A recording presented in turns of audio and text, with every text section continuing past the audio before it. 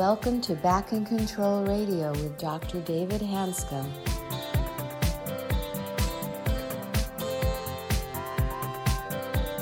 Hello, everybody, and welcome back to another episode of Back in Control Radio with Dr. David Hanscom. I'm your host, Tom Masters, and our guest today is Dr. Joel Conoco, a family practitioner who specializes in the treatment of pain. Thanks, Tom. I'd like to welcome Joel to the show. We just did a podcast with him that aired last week, and he's a family practitioner. He practiced headache and pain for many, many years. He and I worked together for about 8 years, with the last 8 years of his career. He retired about a year and a half ago, and it's about the time that I also, his retiring actually was a factor in me retiring. We had a great team going with the two of us working with the Non-Operative Care Project, him managing medications. We decided whether the person needed surgery or not, and we just had a great thing going. So it was really a pleasure to work with him. And in the first podcast, Joel, shared his evolution about treating chronic pain and some of the methodology. And what I wanted to concentrate on this time is what he actually did with patients that seemed to be so effective. And we briefly talked about what's called motivational interviewing, which allows people to be heard and also meet them where they're at, which is a big factor in treating chronic pain. But Joel, welcome back, and I appreciate you taking the time to talk to us. Thank you, David. You're welcome. So, Joel, we talked about last episode about the motivational interviewing and helping really to listen to people. And it's sort of obvious in any field, you have to understand the problem before you can solve it. So motivational interviewing is basically listening to people, hearing their story, trying to decide where they're at. And if they're not ready, they're not ready. But I think you had a really gift for waiting people out and just simply giving them time. So I'd like to ask you some of the questions about some of the specific tools that you used with patients in addition to motivational interviewing that seem to help them move forward. Sure. Well, that motivational interviewing came later, as I said, toward the end of that, and its importance. And even before that, but before that, it was really the DOC project that you developed that really started the process.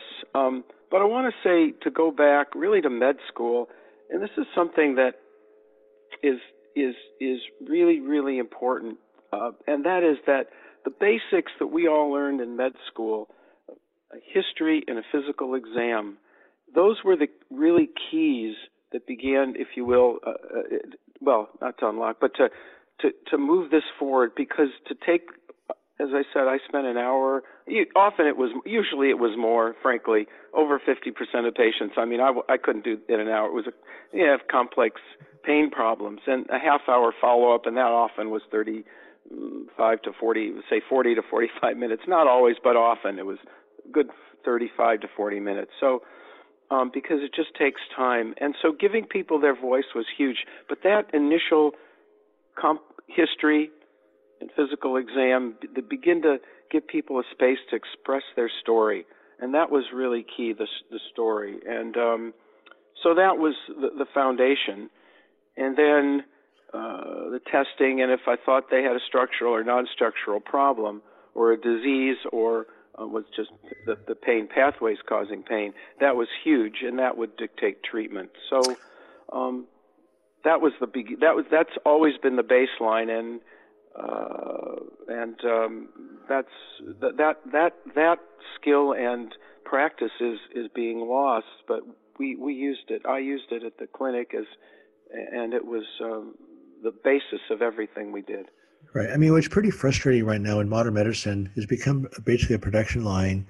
And I actually quit my practice because, I saw so many people being badly hurt by spine surgery. And basically, there's quick visits, random treatments offered, often spine surgery is offered without any rehab at all beforehand. And one simple example is, for instance, we know lack of sleep actually causes chronic pain. It's not, it just flat out causes it. And so we would be offering surgery and people hadn't slept for a year or two or longer. And so simple things like sleep were a big deal. But I'd like to ask you a couple things about, I know one thing that I think changed for you, maybe you've done it before, that for me personally, I've been in chronic pain myself for at least 15 years, maybe longer. And it's when I started the simple writing exercises that all of a sudden within 2 weeks, my pain started to shift. And I know that initially the expressive writing exercises to you were sort of a mystery. You weren't totally sold on those.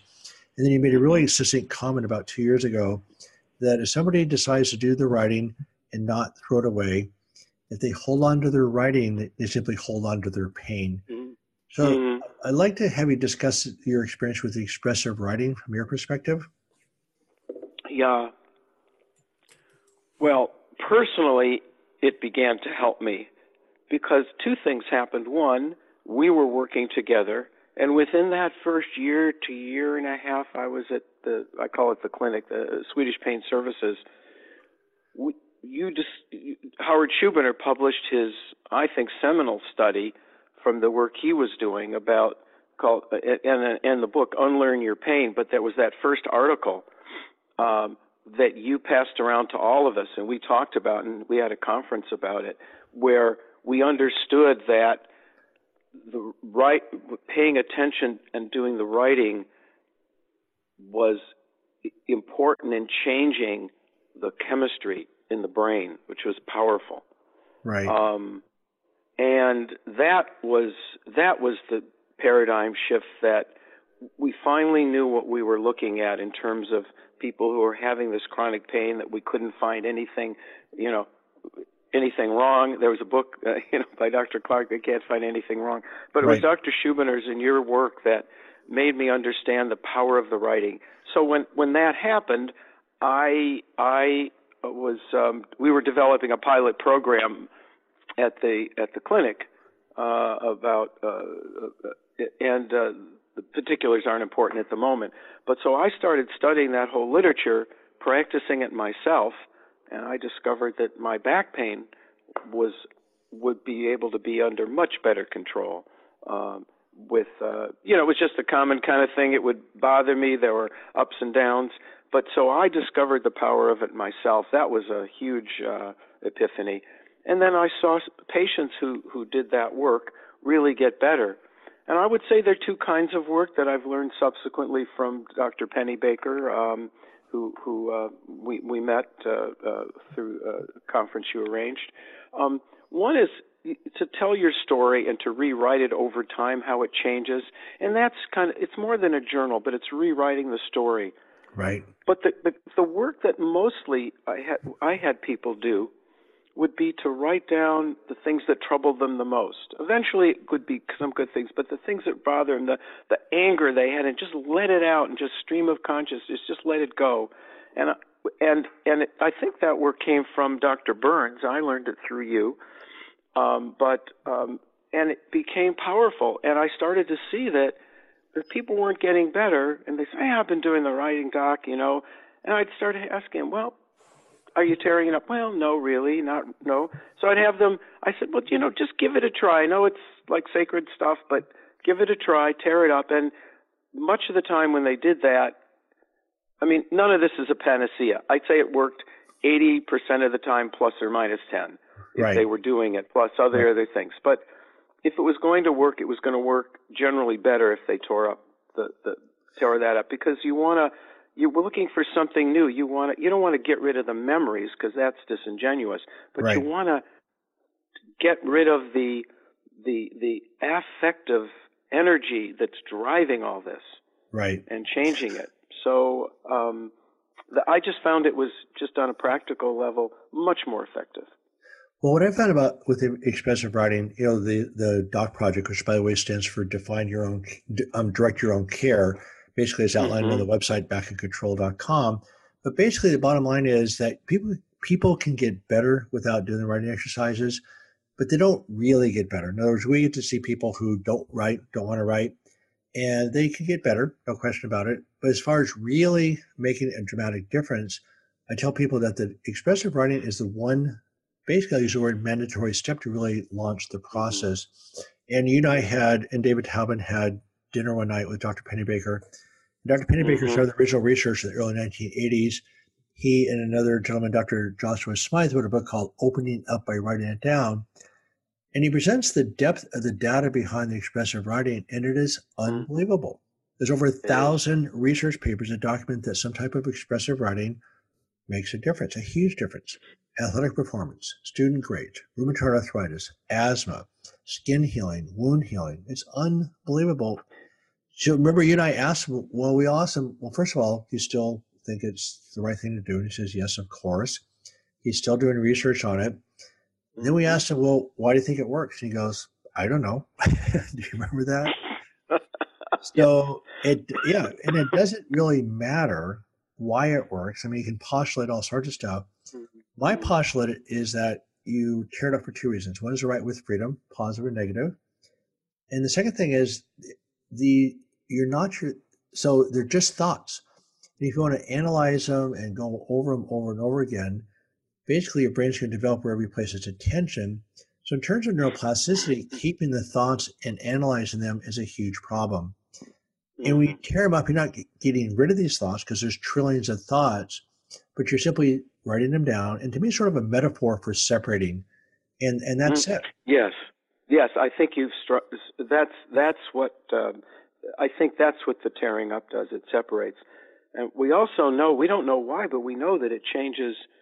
It unlearns that, because pain is a learned process. We know that from Dr. Apkarian, who came, and we know that from others, Dr. Mosley, but Dr. Apkarian has done so much work in that. And that's why Dr. Schubiner book is Unlearn Your Pain, because it's a learned process. It's negative learning in a sense. But it is learning, and there's neuroplasticity, and that's what this is based on. The writing, we know from Dr. Schubiner's work and the fMR studies that he incorporates in his work, that changes that brain physiology so that the descending pathways are working better. Right. So, well, we also know that unpleasant thoughts, obsessive thought patterns, become really embedded in your brain very deeply. And Dr. Smythe and Dr. Pennebaker also have done work on obsessive thought patterns. So even things that are forbidden, that you say, if you're an upright person, you just sort of toss these thoughts aside. Well, what happens anytime you suppress a thought, you've given it neurological attention, you've made it worse. And so what the writing does allows you to get the thoughts out there and separate and not suppress them. And every human being has to deal with this. We have what I call the curse of consciousness. And with all the research done with unpleasant repetitive thoughts, the consciousness, etc., the only tool that seems to break this stuff up is some type of writing exercise. It's remarkable. So you saw the same thing I did, how critical expressive writing was. No question about it. I mean, we could work with, we worked with sleep when people came in, even if it took some, tried to use non-habituating substances, but sleep, as you pointed out in your introduction, I think, and but I think without the writing, I felt the writing was more important. Right. Certainly at the beginning than even the movement work that ultimately would be helpful, that mindfulness work, all of it was important, but I think that I found without the writing, there was much less success. Right. No question about it. Well, there's a bunch of details that you and I both have worked on over and over again with forgiveness, relaxation, play, etc. But I'd like to just really spend the rest of the time on your approach to opioids, which I thought was unusually effective. And my feeling is that the essence of healing chronic pain is feeling safe. And my approach inadvertently, when I was doing this on my own in Sun Valley, was that whatever opioids a person was on when they came in to see me, that's what they were on. They just kept on those things. And I didn't understand the role of safety and pain, but I did know that somehow the first thing I wanted to do is establish a patient-physician relationship. And if the first thing I brought up was we're going to decrease your opioids, people didn't feel safe. And so my thing was I had people, and so did you, on hundreds of milligrams of morphine a day come off all medication and go to pain-free and no opioids. And so, but the key issue from my perspective is that we gave them control. In other words, they would wean down on their terms, and we won't get into this big battle about opioids. They had to be accountable. And you were really excellent at this. So I'm just curious some of your thoughts on how you approach opioids versus sort of the government's approach and medicine's approach of just simply restricting them, which I think is the worst thing to do for people in chronic pain. Yeah. Can I do that one? Can I address that last, if I may? Since Sure. It was the last thing. Yeah, because I think it's a hard way to start. What I discovered, and you and I would talk about this a lot, and as well as with Dr. Irving, and it was always hard to know what the right timing was. But I think what you said is what worked the best. There were, I think, three categories. One was someone who, let's just say, if there was clear evidence of actual addiction, then it was very different how we had to handle people. Right. So let's say absent that, let's say the addiction per se was ruled out, and that's not always easy, but let's just say that, because the people in that situation, that was it just has to be handled more delicately. Right. But say you felt there was no addiction, there was just habituation, they were taking the opioids, they were on them for a long time, didn't know how to get off of them, and it would be dependent on them, not addicted. So, and there also was the timing was key, and if they weren't on an unsafe dose and there weren't unsafe combinations, I too would allow them to stay on them a time and give that space for the relationship to develop. And I think that was really, really important. It wasn't standardly done, because many doctors, even in pain management, have a unconscious reaction that they're not even aware of to people on the opioids, and that's more true now. Right. So without that reactive, but just responding and letting them know that, like you said, they're in a safe place, then we could do something about it. And the third is people who just really wanted to drop off, were really unhappy with them, and that was an easier process. But I'd say 60 to 80%, say 70% plus or minus 10 of people who came in really were using those as a crutch, and it was a process to get them off of it. And then the timing, we'd had people, you and I took care of somebody who, I think she had been with you for a year or two before I saw her, because and then we worked with her, and she came off opioids. She was pain-free, and she did quite well. Right. I've seen people on over 1,000 milligrams of morphine equivalents a day. One person over 1,500 milligrams a day, come off all medications, no pain. But see, the thing, what happens right now with the sort of arbitrary restriction, first of all, many primary care physicians, as you know, won't prescribe opioids, and I don't blame them. I mean, there's all sorts of restrictions that are sort of arbitrary. Right. But see, I think our perspective is that the biggest problem in chronic pain is the anxiety. And to me, the mental pain is a bigger problem than the physical pain. And the problem is we go into this opioid battle from the beginning, it increases anxiety, and you have no chance of coming off the opioids. And that's where I think that the expressive writing would start to break up the circuits. They would start to feel safe. Again, you talked about it on the prior podcast, that listening is a big deal because the patients feel safe. As they feel safe and comfortable with you, and they maintain control of their own destiny, then the pain starts to drop down, and they don't want to be on the opioids because the side effects start to kick into gear. Right. Yes. And there's something that I learned from a psychologist that we had a meeting after hours one time, late afternoon to early evening, for a couple hours early on when I came there, and I don't remember the name of the psychologist, but I came away with something that was so helpful to me, and this is what happens with opioid patients. So the idea, his statement was, the problem isn't the problem is the problem, not the patient. The patient is not the problem. And so we'd say, this is a difficult patient, whatever. My language would be, this person has a difficult problem. Right. And so when the person feels blame for taking opioids, when they're perceiving that they're under that threat, they're going to be defensive. Right. It's just unconscious, normal reaction. Right. And so understanding that and using different language, having a different feeling allows them, like you said, to be comfortable. But that's something that has to start right at the beginning, because because it's so hard to turn that around once they feel that we're, like you said, labeling them, or really blaming is what it is. Right.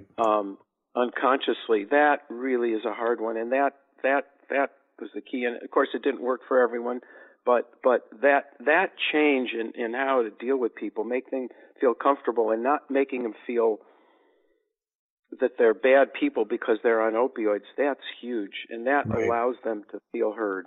That alone. I think it's frustrating for you and I both, because I think one thing that would change medicine dramatically is dramatically increasing the fee structure for doctors of any specialty to talk to their patients. I don't think anything's going to really change in medicine until physicians are given the time and space to literally talk to their patients. Don't you agree? Yes. Fully.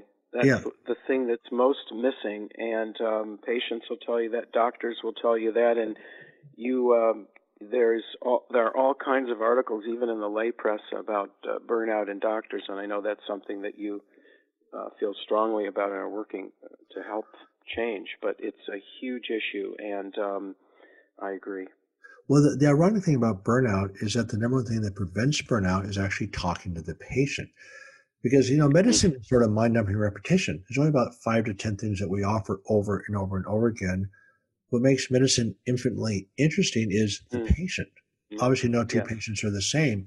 So it's interesting talking to different physicians at different stages of their career, because once they are given an opportunity, maybe they do it by choice, to start talking to their patients again, it changes the game. So right now we're in a production mode. So we're actually not allowed to talk to our patients. And you know about our friend in Oregon, of course, who lost his job because he was talking to his patients. And so I mean, it's actually multiple stories like that. So we're being forced to be on a production mode, and that's burning us out. The patients aren't being heard. We aren't allowed to connect to our patients. Then when we're burned out, we actually can't connect to our patients very well, because we can't even reach out to ourselves, much less reach out to our patients. So it's a horrible cycle we're in right now. But going back to the opioid question, really, again, it's a combination of the sleep, the expressive writing, anger, all these things combine to actually calm down the nervous system. And people come off their opioids pretty easily once they've calmed down. Wouldn't you agree? Yes, in general, there are always outliers on either way. Some people can stop them overnight, and a very small percentage, and some people, really can't get off them and end up on small doses. But yes, it allows, shepherds people toward reducing their opioids and getting off of them. Absolutely. Something about the expressive writing, may I? About I've lost the thought. Sorry. Yeah.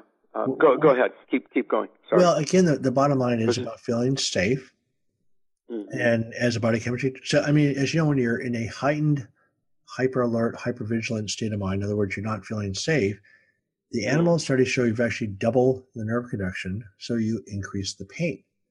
And that's what I'm saying. It's almost impossible to help somebody wean off of opioids if their anxiety levels are high, because they don't feel safe.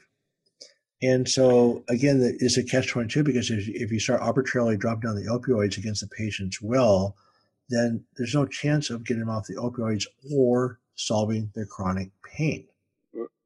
Yes. It's the worst of all worlds.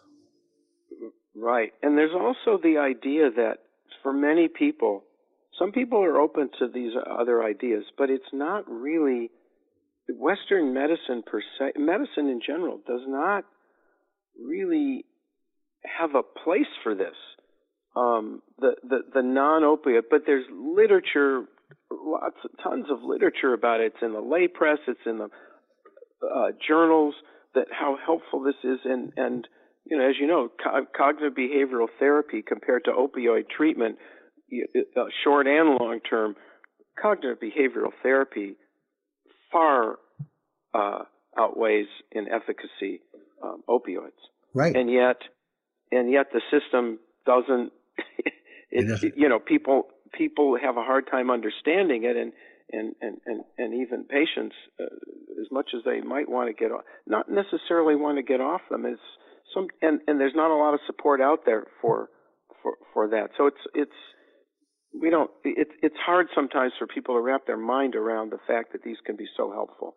Right. So I think, going back to the expressive writing for a second, I mean, I personally still have a certain amount of disbelief around it. In other words, I quit writing and my symptoms come back. If I start writing again, my symptoms drop down. And there's a certain amount of disbelief even now after 20 years that it can be so powerful, but we've watched it happen over and over and over again.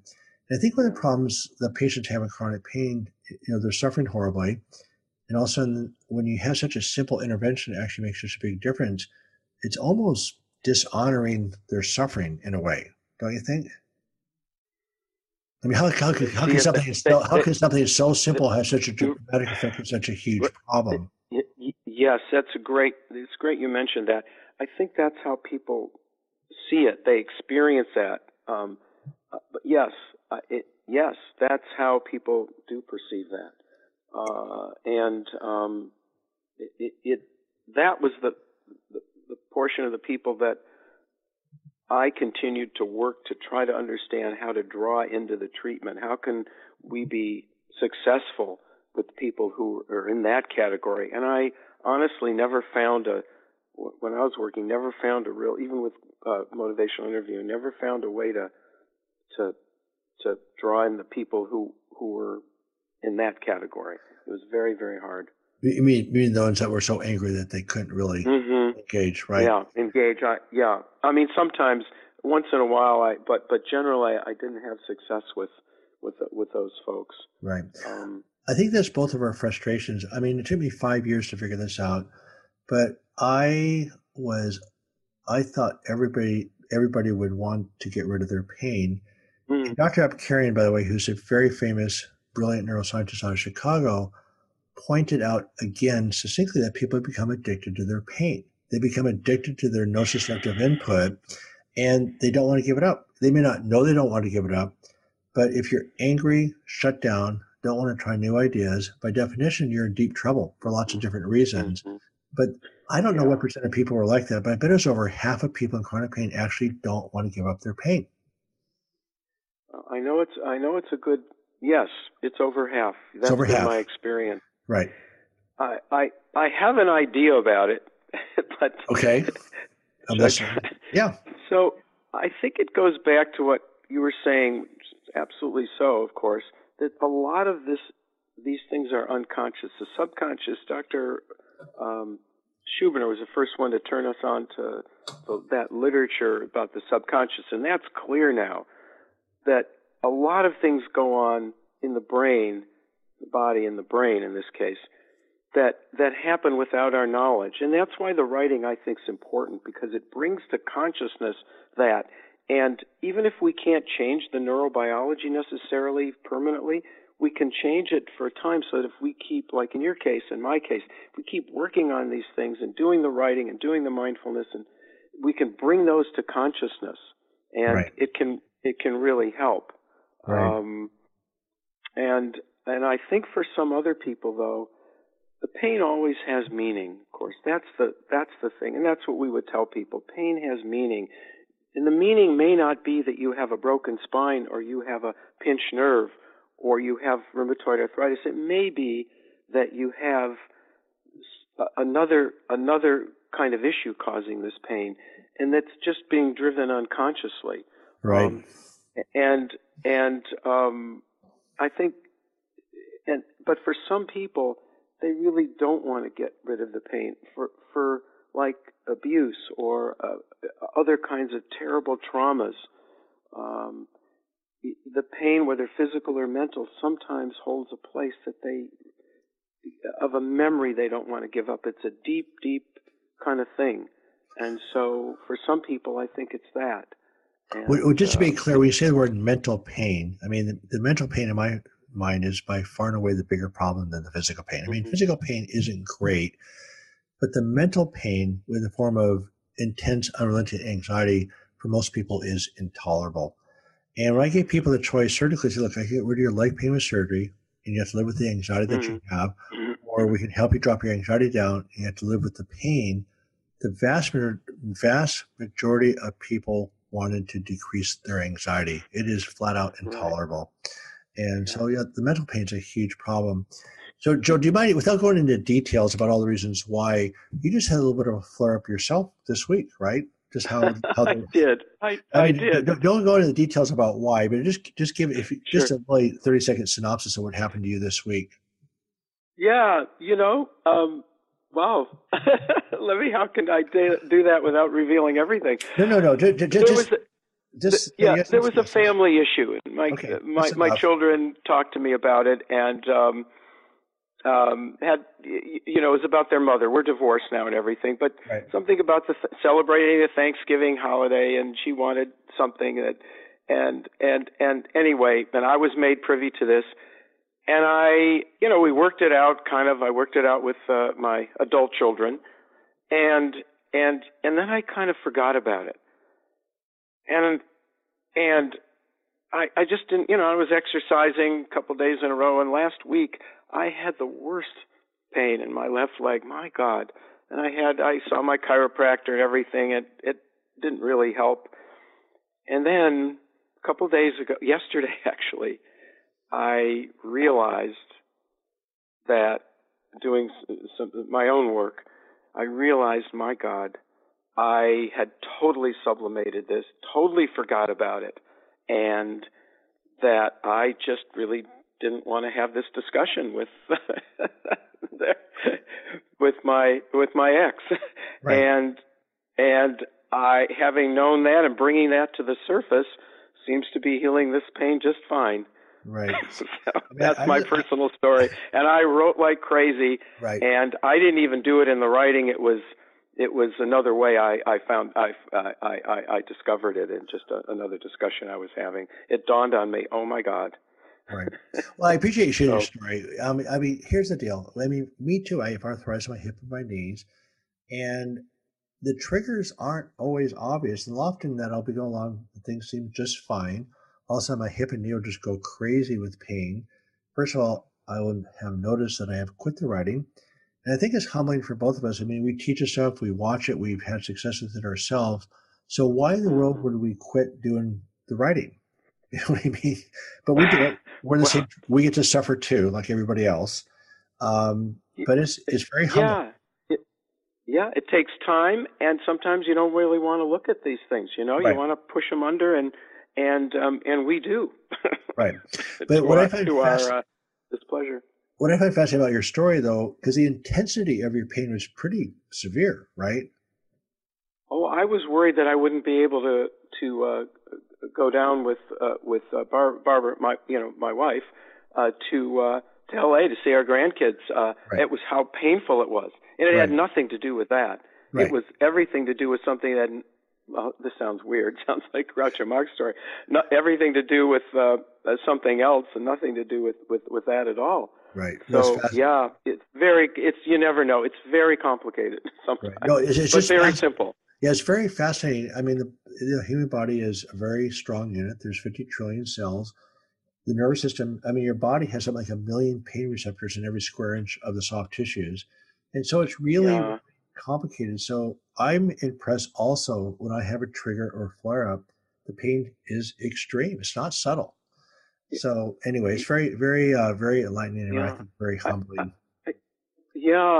One other thing, if there's time. Yeah. I just, the work that you've really, it's Apkarian's work that we saw, but of course, your wonderful literature, if I may, literature searches. We're aware since maybe 5 years ago, I think that was published, maybe more, that I think it was Apkarian and Baliki's work that in Chicago, that in chronic pain, the process goes through not the nociceptive, the pain sensing system in the brain, right. but the emotional system. Right. And that's how this all connects. Right. That's how it really connects for us. Right. It's the same pain, but a different driver. Right. Yeah. No, it's unbelievable. His work is unbelievable. That's right. So that's why I had the pain, because I wasn't paying attention to the actual. Once I brought that up to the surface, that, oh my God, I got to deal with this and the feelings I have and what's going to happen. That took away. I might actually feel the fear that I had or the issue, but that substituted for the pain, as it were. How that happens is beyond what we know at this time. But it is. That's how it is. Yeah. But I just also want to make it really clear to the listeners that, okay, so there's a trigger that set off the pain, but it's not psychological. It's a linkage system. So stress pathways and pain pathways are just connected. You know, the saying that the neuroscientists have, that neurons that fire together wire together. So it's just a connection of these circuits get fired up. They're connected to the pain circuits. They fire up. And so that's where it's a neurological issue, not psychological. Yes. It's really, that's what you have to understand. And also the body chemistry is a big deal, because when you're fired up consciously or unconsciously, it changes the body's chemistry. So what medicine right now, I'll just say the word, has missed badly, is that chemical reaction that mediates the symptoms. So there's nothing psychological. It is changes in your body's chemistry that create the physical changes. It has nothing to do with psychology. It has to do with triggers and chemical reactions. And then you have physical symptoms. But anyway, well, Joel, thank you very, very much. We'll probably have a few more podcasts together, because we just barely touched the surface on so many different topics.